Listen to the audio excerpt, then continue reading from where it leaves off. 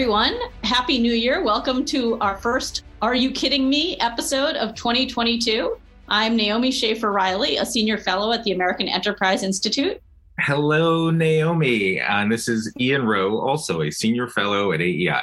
And today we are excited to be joined by Ryan Hanlon. He is the acting CEO and president of the National Council for Adoption. And so we have a lot of things we want to talk to him about. Adoption has been much in the news lately. We want to get into some research, a little bit of politics, a little bit of kind of the whole issue. So, Ryan, I wanted to talk to you. There were a few articles in particular that came out last year. Some of them had to do with Texas legislation that was going to put more restrictions on abortion.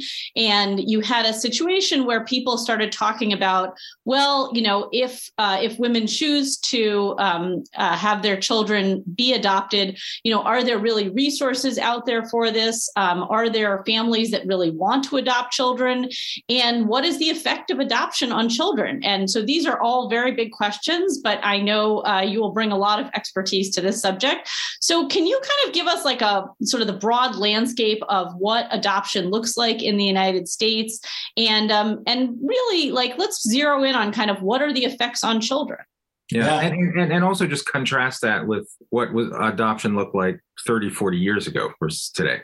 Yeah, great questions. So Naomi, Ian, thanks for having me. It's great to be part of this. There's a lot to respond to there. So let me try and break it up. But I'll start with Naomi's question about what adoption looks like broadly in the United States. There are hundreds of thousands of adoptees in the U.S. Every year, there's over 70,000 adoptions of children in the United States. The majority of those are adoptions from foster care. But there's also inter-country adoptions from other nations to the U.S., and private domestic adoptions, what many of us think of as like an infant adoption. And that's generally handled by an adoption agency or an attorney to the adoptive parents. And it's not, it doesn't involve a state or federal government. That's what adoption might look like generally. As I said, the vast majority are adoptions from foster care. So there's last year there were over 57,000 adoptions from foster care, and that was actually a decrease. COVID impacted all types of adoption. That was a decrease from the year before, where there were well over 60,000 adoptions. So adoption is something that's been part of the American culture for many years. And to Ian's question, what does this look like previously? Well, adoptions are now becoming much more diverse in terms of who's adopting and who's being adopted. What we used to do 100 years ago is we used to try and match a child that looked like their parents, and we would do so. It was almost only infant adoption, and we would look to a newborn or a very young child, and we would look to match that child that we thought looked like the parents. But we don't take that approach anymore. With the idea that so no one would know the child was adopted. That was a big part of it. Yeah, it was also, there was a lot more secrecy involved in adoption, and the birth parents weren't having an ongoing relationship with the adoptive family their shared child. And so, one of Ian's questions, well, how has this changed over time? Well, we recently did a study of adoptive parents, and we looked at cohorts. So we looked at, say, the last 10 years of families who did a private domestic adoption. 75% of those families have a relationship with the birth family.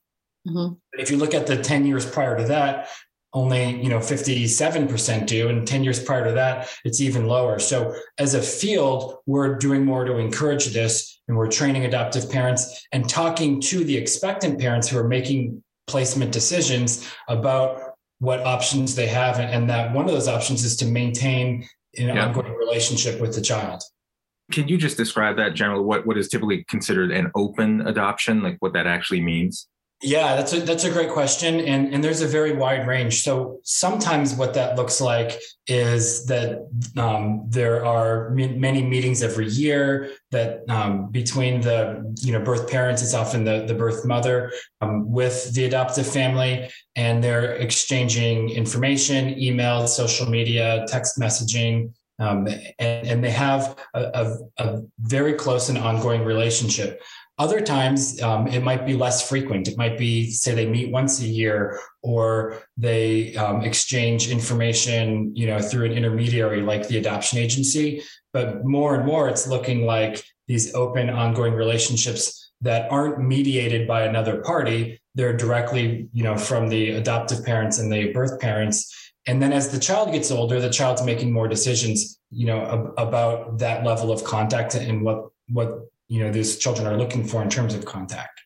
Yeah. So what is, just to get back to this question about what we know about the effects of adoption on children. There was a lot of, as I said, discussion kind of last fall about kind of the trauma of adoption. A number of people, wrote op-eds in the New York Times and other places, saying that it was this, very difficult thing, and that their life was never the same. And that, that they really did, that adoption was a traumatic event for them, and that they questioned whether we should really be doing adoptions. And so I was wondering, whether you've done some research on this, or what you think is the effect, and maybe kind of contrasting the more open approach that we have now with the approach that we used to have. Yeah, another great question. And not just my organization, but many other social scientists have done research studies looking at this. And what's important here is who we're comparing these children or these adults to. So if we compare a non-adopted person to an adopted person, that's really a different comparison than, say, if we compare somebody who was placed for adoption from foster care to someone who was never placed for adoption or was institutionalized or something else. Because oftentimes that question presumes that adoption itself is the traumatic event, as opposed to what we see, which is that many of these children experience neglect or abuse prior to the adoption, and the adoption is actually itself an intervention. So to break this down, more specifically, in that research I mentioned that we did of adoptive parents, it ended up being the largest study of adoptive parents that's ever been conducted. Over 4,000 parents that represented over 6,000 children. We looked at, one of the things we looked at is what needs their children have after adoption. So are they getting speech therapy? Are they getting occupational therapy? Were they diagnosed with a learning disorder or sensory processing disorder? And they were, it was different by the type of adoption. It was actually significantly different by what type of adoption it was. But it was actually one of the more surprising findings in my mind was that these needs are actually pretty high. And so I think you can look at that two different ways. You can say, well, this is obviously a negative description of adoptees, or you can say this is a really positive description that adoptive families are meeting needs that are going to be present for children anyway. The presumption that I would look at in this data is not that these children wouldn't have a need for occupational therapy or speech therapy, if they hadn't been adopted, but rather that they're getting it. Yeah, they're actually receiving services now. And the same thing is true when we looked at educational data. There's a large percentage of children who are getting an educational accommodation, and much larger than the typical student. Adoptees are getting educational accommodations. So we can look at that and say this is bad, or we can look at that and say these are parents who are advocating for their child to get the accommodations that they need. Mm-hmm. But isn't a lot of the impact, just as you say, adoption unto itself isn't necessarily the traumatic event. In some ways, it's the saving event. But isn't the key the age at which a child is adopted? Like you just mentioned that years ago, the normed type of adoption was an infant adoption. Now it sounds like the vast majority are much older children. So first of all, what do you think explains that? Because I can't imagine. I mean, I would imagine most people that are interested in adoption are still very interested in young infants, right? So that hasn't changed. Yeah, no, you're right. And so I can say a couple of things in response to that. When we look at the type of adoption, private domestic adoption, which is primarily going to be infants, are going to be receiving fewer of those services. Those children have fewer needs than the other types of adoption. But that also might be because of the reasons these children are, being placed for adoption aren't necessarily having anything to do with abuse or neglect. And so, but we can also look at other measures like attachment, and there are factors that impact whether or not children are going to have strong attachment later.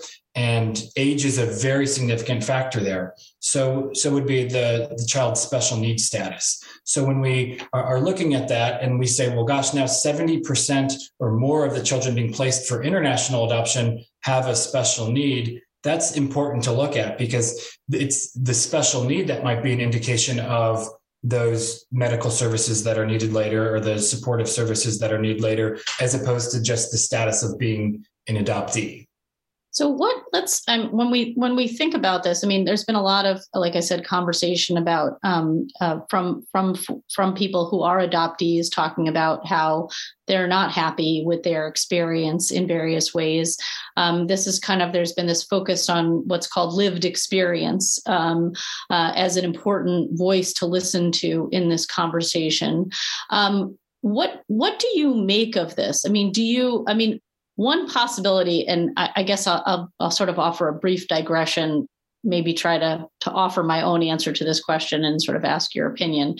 I gave a talk recently at a university in Florida, and after the talk, 3 African-American students came up to me, and one of them had been adopted.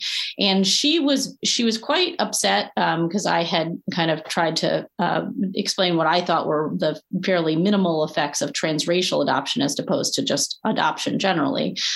And she described how difficult it was for her when she was a young adult in high school and then in college, kind of adjusting, finding her place in the world, and finding her identity, finding the group of people that she wanted to hang around with. And then the other 2 people who had come up to me who were not adopted sort of chimed in and talked about how difficult it was for them too. And I kind of stopped the conversation. I said, we're talking about adoption here.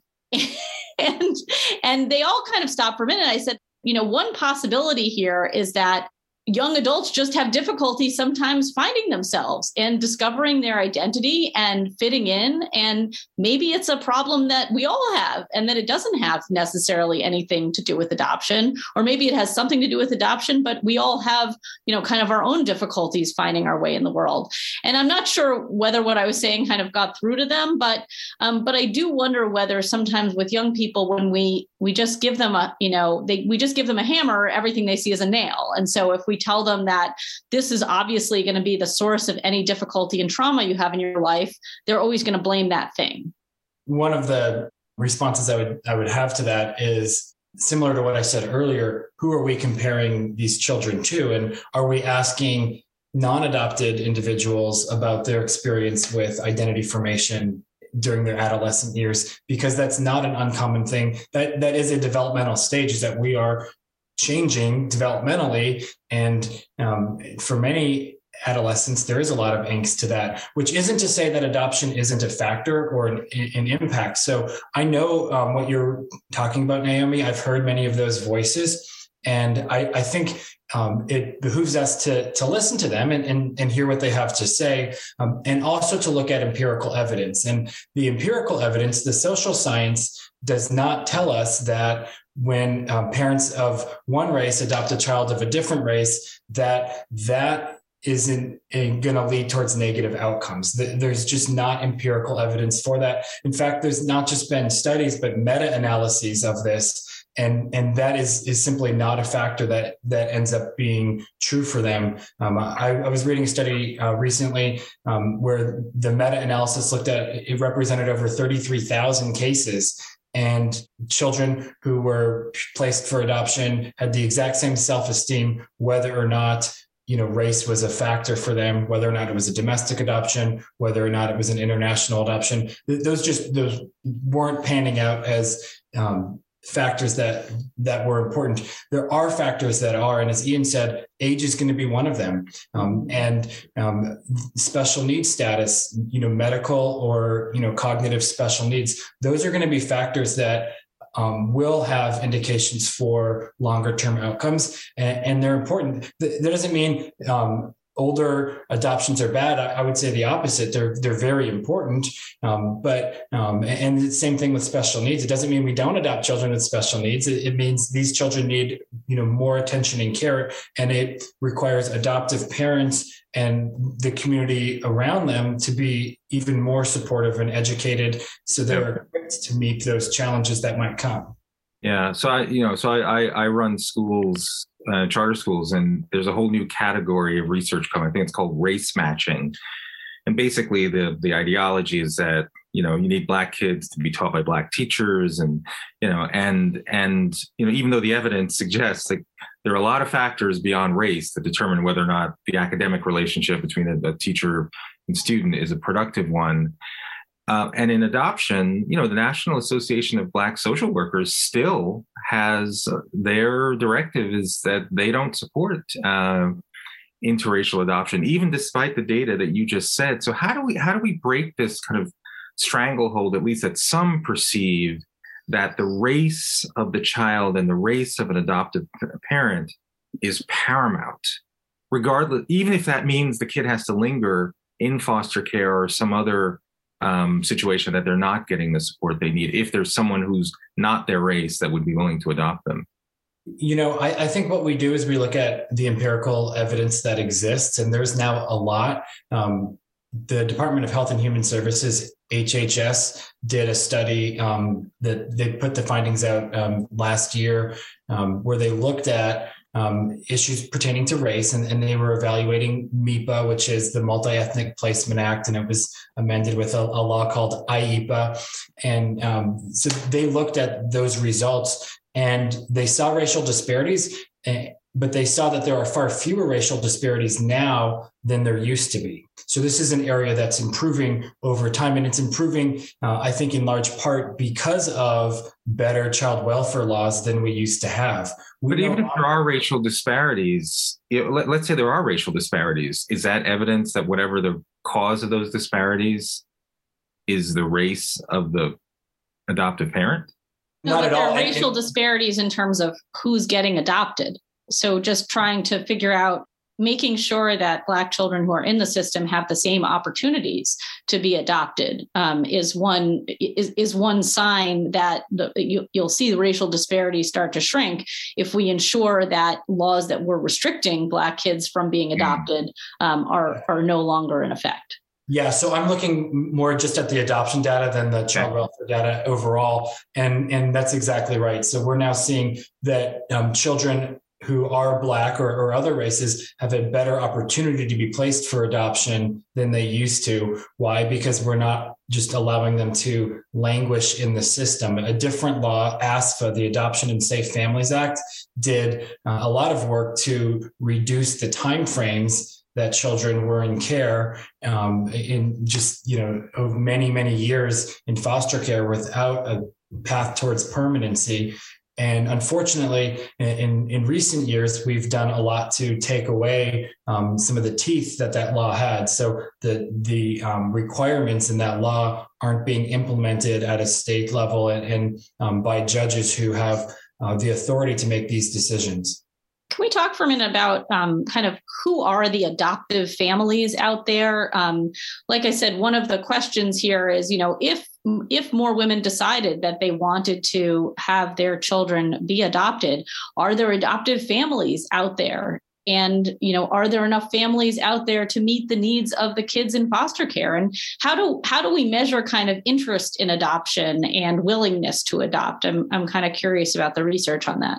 Yeah, no, that's a great question. And it's probably better to break it up. So the question, are there families out there? There are far more families that are hoping to adopt private infant adoption than there are parents who are placing children for adoption every year. So, and there's no really good data on this. I can't tell you if it's 10 to 1 or, 15 to 1. I can tell you it's substantially more. So if we tripled or quadrupled the number of private domestic adoptions next year with our magic wand, we still wouldn't run out of adoptive parents. And when we survey the American public generally, the findings are that even more parents would be open to adoption, but they're concerned about the cost of adoption, and they're concerned that they don't see a role for themselves adopting privately an infant if there's already a long wait. And so that's maybe a long way to say there are, if more women chose to make adoptive placements, there's certainly on the, adoptive parent side, there's many, many waiting adoptive parents. The other question you asked, I think, is about just generally who these adoptive parents are. One of the things that might be important to point out is that with private domestic adoption, the expectant parents get to choose who the adoptive parents are. So they're not being forced into a placement. They actually get to make a choice that they're comfortable with. And that if they want to place if they do want to race match, they can do that. If they want to place with a same-sex couple, they can do that. If they want to place with a married couple or a single individual or a family that has children or a family that doesn't have children, they get to make those decisions. And the role for adoption professionals would be to counsel and equip and empower those expectant parents to make the decision that they think is right for themselves and for their child. And so that would be the first response I would give, is that we want to be encouraging these expectant parents to be the ones who are making that decision. And with private domestic adoption, they very much are. With adoptions from foster care, the majority already have a relationship with this child. They're either the foster parent or a relative or both. And so that's going to describe the vast majority of adoptions from foster care. And that's not a bad thing. That's actually a good thing. Why? Because these children have an existing relationship. The adoption might happen, but they've already been in this home for the last year or two.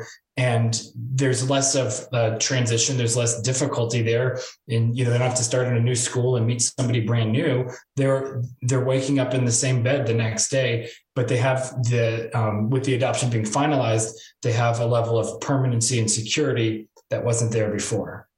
Yeah. And with such higher numbers of kids going into foster care, how do you think we can have adoption be more culturally accepted as a norm, particularly by young women who find themselves with an unwanted pregnancy or an unintended pregnancy? Because it doesn't seem that creating an adoption plan is even on the table, or it's a known option. And yet years later, there could have been warning signs when those kids end up in foster care. I think we can do a better job of providing accurate information about what adoption is. I think there are a lot of misconceptions about adoption.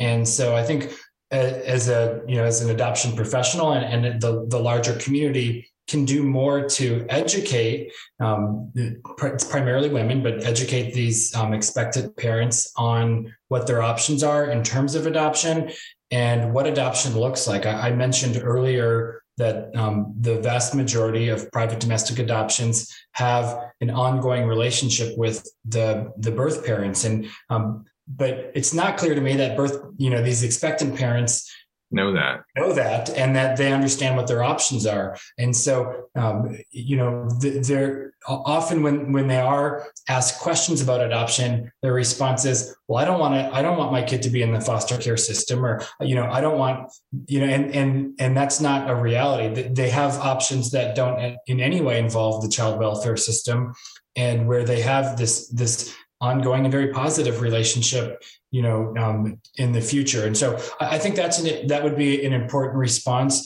I think it's a different question when we're talking about the children who are in foster care and are waiting on adoption. And I think what that looks like is doing a better job of educating the public on, what does it look like to be adopting from foster care? Who are the children that are available, and what resources should we be providing to support these families that are choosing adoption? There's over 117,000 kids currently in our child welfare system that are waiting on an adoptive home. What can we be doing to give potential or prospective adoptive parents, more information and training to prepare them for that? And then what can we be doing legislatively at the state level or the federal level to be supporting and promoting adoption? And, I would say that there are, solutions. They're not going to solve all our problems, but that we could be doing a lot more to support adoption, if we as a nation chose to do that. Well, it seems like, as you say, for private infant domestic adoption, we have a very large supply of potential families relative to the number of babies who are available for adoption. But when it comes to foster care, it's a slightly different story, statistically speaking, that we have a lot of kids in foster care who are not finding adoptive homes. And obviously one of those reasons is age. And one of those reasons, are special needs, mental behavioral health issues. But I wonder also about kind of, there are a lot of complaints out there from advocates who want to prevent kids from going into foster care in the first place, and who, think foster care, frankly, should be abolished. The complaint is that, there are very few families available to take these kids in, and those who are not necessarily the families you would want to be raising these kids, some of them. So I was wondering if you could kind of think about for a minute, who are the adoptive families willing to adopt out of foster care, and what we can do to kind of broaden that pool to kind of make foster care something that is more normal among, ordinary middle-class Americans, as opposed to just something that, some people might do for payment, or just some people might do for other reasons. Yeah, great question. So in response to those children that are waiting for adoption from foster care, the first thing I would say is, we did 57,000 adoptions last year from foster care. And, the year before that, we did over 60,000. So I don't think it's an accurate thing to say that these children aren't being placed. So for someone who's criticizing and saying there aren't families out there, I would say, well, obviously there are families out there, and the majority of children who aren't reunified are being placed for adoption. That's not something that is really up for debate if we, look at the empirical evidence that exists. But what could we be doing to shorten the amount of time that they're waiting? Right now, it still could take a year or more after they've had their parental rights terminated until they go till they have their adoption finalized. And as we've already said, they have an existing relationship. This is either a relative or their foster parent or both. Why are we making this take, 2 years or 3 years when it should be taking 2 months or 3 months? So we could shorten the amount of time these children are in foster care, save states and the federal government a lot of money, and then the criticism that there are too many children would be reduced. The other thing we can do, Naomi, is exactly what you're suggesting, which is broaden the pool and the number of families who are able to adopt. You're right. If we were to compare adoptive parents who adopt from foster care to other types of adoption, they are lower income, by comparison. It doesn't mean that they're low income, compared to the rest of the United States, but compared to other types of adoption, they are a lower income and they have a lower educational level. And so the more that we can be doing, working with diverse communities, faith-based communities to be promoting adoption within, our networks and the families that we know that would be open to this, I think the better. And we can be destigmatizing adoption. There's still a lot of misconceptions about what adoption looks like, who children in the foster care system are and be responsive to that. And finally, I'd say we can do more at the state level and the federal level to support adoptive families. There are often a lot of needs, and I mentioned this earlier, for families post-adoption. What are we doing to ensure that they are having those needs met? Are we offering them appropriate support so that if there are challenges, they're able to respond? And when there are barriers within the process itself, are we stopping who would have been great parents to begin with? And I think if we can be responding at those different levels, we'll see that the length of time that children are in care is going to be reduced, and that would mean that there's, every year, if we did 60,000 adoptions every year, but there were only 60,000 kids waiting every year, then there would be less of a criticism there. Yeah. Last question, because I just want to note that there is a campaign now that's very focused on adopting teenagers. It's all about just adopting older kids. I'm wondering what you think if there was a campaign, to your point earlier, that showed adoptive parents who were interacting with their birth parent because they had had an infant adoption and an open adoption and a plan for staying in touch. Because it seems like that, you hit the nail on the head when you say when a lot of young women think about this, it's not even on the radar. And yet we have very little messaging about that kind of adoption. Ian, I think you're right. I think that would help us to, break the myth that birth parents aren't staying involved in these adoptions. And it would serve as an educational point for the reality, which is, when women do choose to make an adoptive placement, they have options to maintain an ongoing relationship. And I think that can be true when we're talking about children in foster care as well. I think there's more work we can do to promote and maintain ongoing relationships with birth family for foster care. And for foster youth, they're going to an adoptive home. That adoptive home can maintain relationships with the birth family, and often they do. If we changed our policy to promote that better, I think we would have even better results. All right. Okay, well, those are all of our questions. I want to thank Ryan Hanlon again from the National Council for Adoption for joining us today. You can get episodes of Are You Kidding Me on the AEI podcast channel or wherever you get your podcasts. So thanks very much. I'm Naomi Schaefer Riley. And I'm Ian Rowe. Ryan, thank you very much. Thank you for having me. I appreciate it.